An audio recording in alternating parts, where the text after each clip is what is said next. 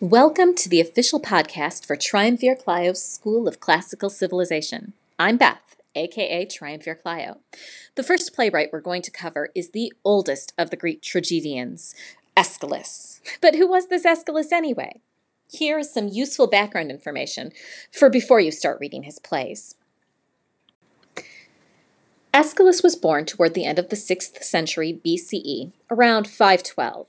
He fought in the Persian Wars, made famous by the movie 300, and the Battle of Marathon. Aeschylus survived that famous battle and went on to become a prolific playwright, authoring approximately 70 different plays. Greek plays were frequently performed as part of religious festivals, which included all kinds of competitions. Aeschylus won first prize 13 times and was the leading playwright of his time.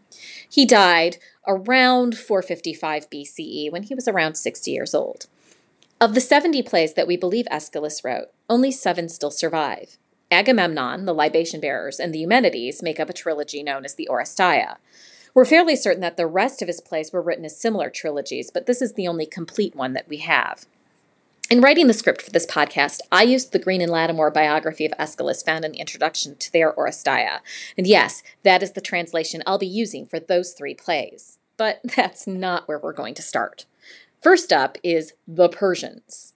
The lecture on that play should be in your feed now if you're ready to move ahead with me.